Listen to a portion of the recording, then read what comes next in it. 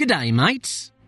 The country, known for Great Barrier Reef, Bondi Beach, being the home of the world's oldest known civilization, and kangaroos that look like they have a gym membership, Australia is the 12th biggest economy in the world by GDP, and it's among the list of countries with GDP per capita of over $50,000. The country, also known as the Wonder Down Under, takes pride in witnessing the longest continuous GDP growth run. After 1991, the country didn't see any recession for nearly 3 decades. The country with the long coastlines even surfed its way through the 2008 financial crisis without getting much affected. A whole generation in Australia didn't even know what recession was up until 2020. For years, the continent nation remained at a disadvantage for its remoteness from major trading markets like North America and Europe, but the late 20th century resulted in the rise of emerging markets in East and South Asia. It is said that you are known by the company you keep, and the company and trade with countries China and Japan, along with the added power of globalization, made the Australian economy stronger than ever. Estimated at nearly $20 trillion, Australia has the 10th highest value of natural resources. While the presence of natural resources does not guarantee economic prosperity, and there are plenty of examples, Australia has managed to do very well with its natural resources and meeting the demands of the eastern emerging markets.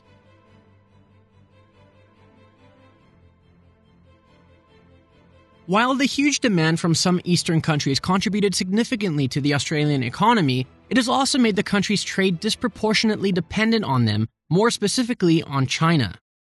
The growing influence of China has started to worry some Western countries like the United States, who wants to stay as the leading economy of the world.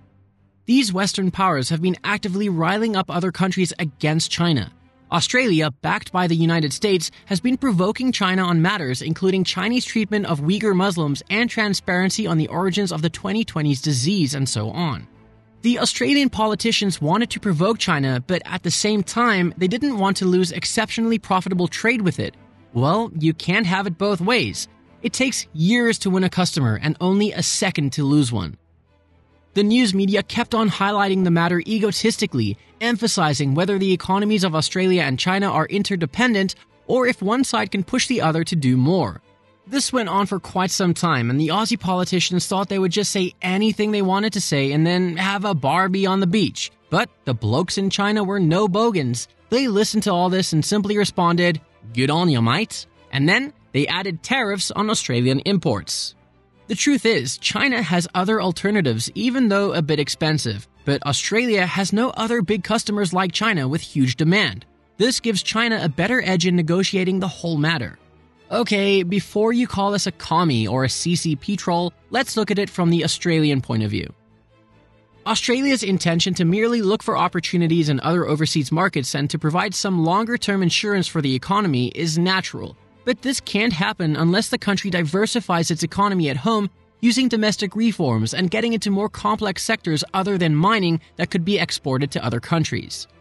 Many would argue that mining is not the only reason, and the Australian economy is now more dependent on the services sector.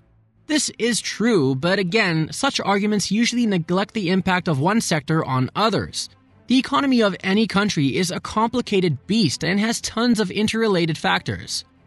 Also, if you notice, there has been an absolute insistence by many advanced economies, almost in a defensive way, that their economy is not dependent on their prime sector.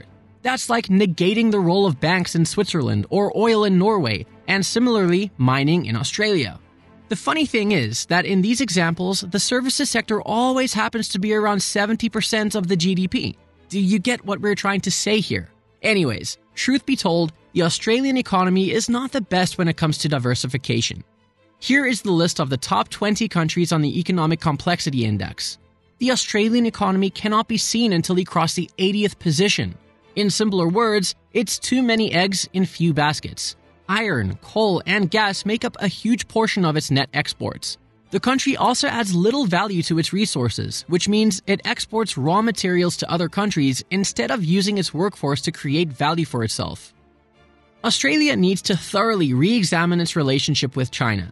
Are they actually concerned about issues it has raised, or are they acting as a proxy for the US against China? Or is it simply an opportunity to see the country's economy from a different perspective and push for diversification?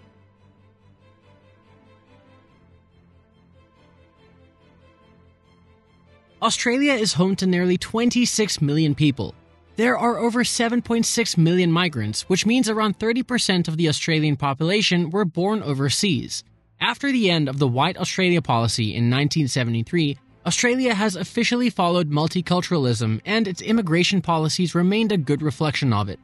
A good climate and standard of living is a great attraction for the immigrants, including the students, skilled workers, and also the wealthy individuals who invest in the country.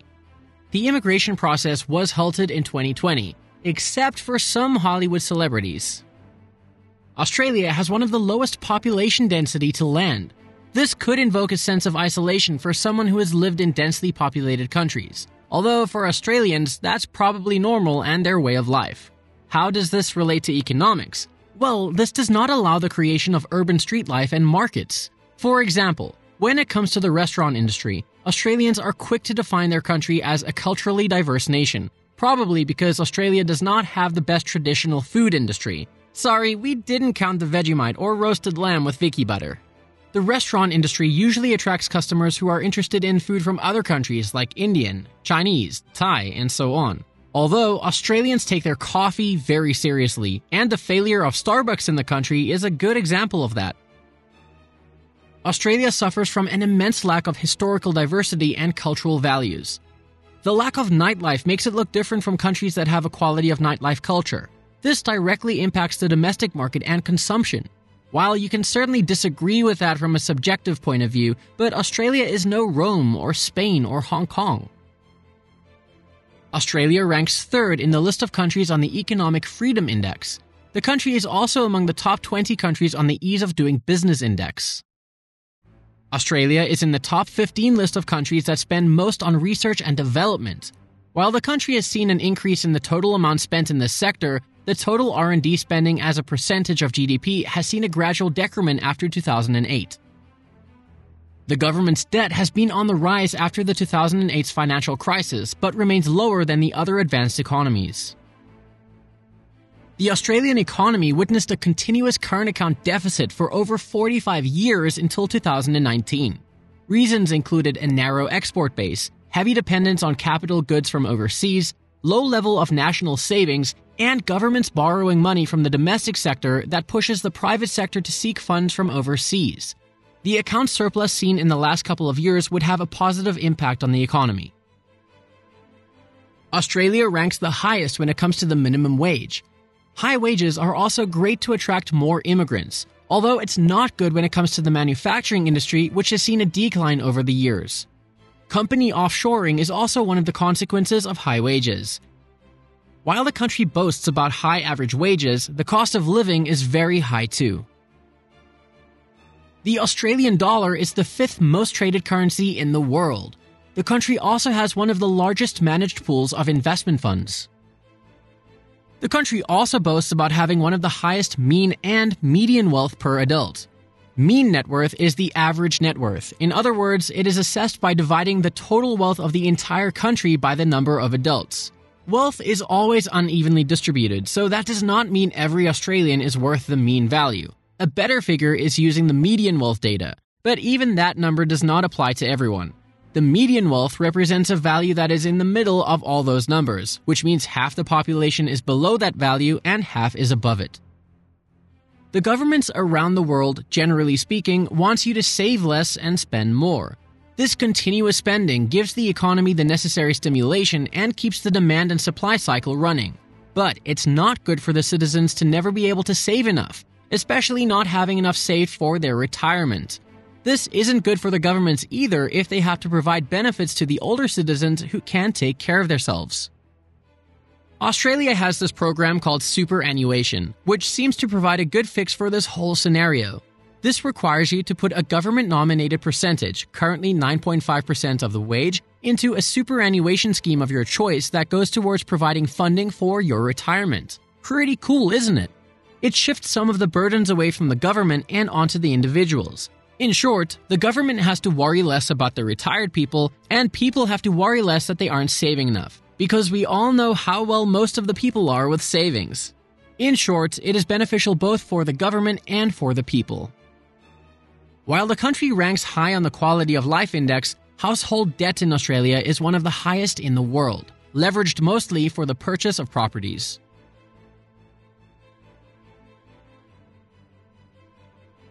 Seeing huntsmen and daddy long-legged spiders occasionally is less of a problem for Australians, and so is the poor internet. What is more problematic is witnessing the ever-growing housing prices. This obviously isn't a problem for the homeowners and also the so-called baby boomers who want their land and housing assets to appreciate. Australia's home ownership rate is over 65%, which is good, although not one of the best.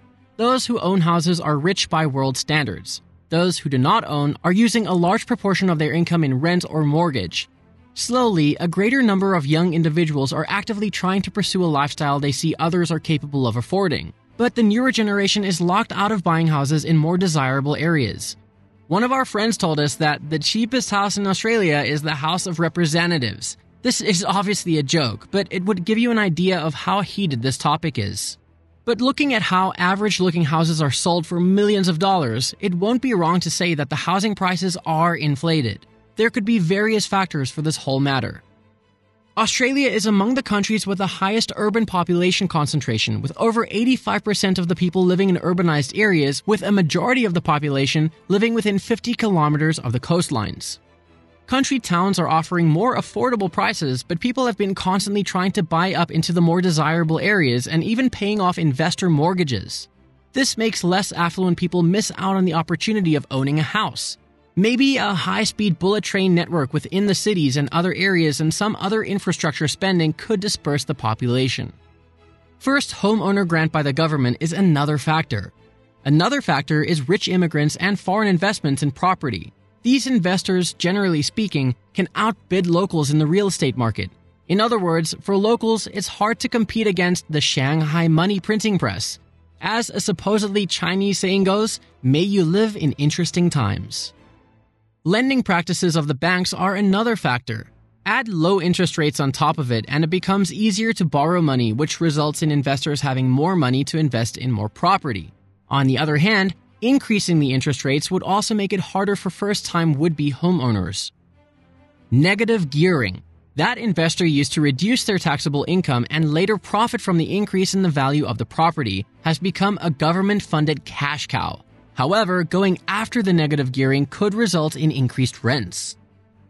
Some economists believe that as economies grow and their infrastructure gets upgraded, all excess wealth is manifested in increased property prices.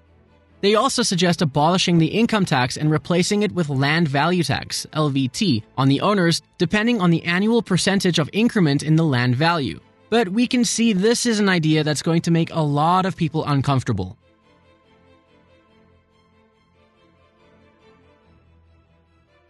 Australia needs dramatically new ways of finding and utilizing opportunities in the new global economy. Diversification of trading partners would only occur when the economy itself has more diverse options to offer. Other than that, the Australian economy is quite qualified. It's hard to predict the future, but as they say, she will be right, mate. We hope you enjoyed the video. We will reply to everyone in the comment section below. Please like, subscribe, and share to support the channel.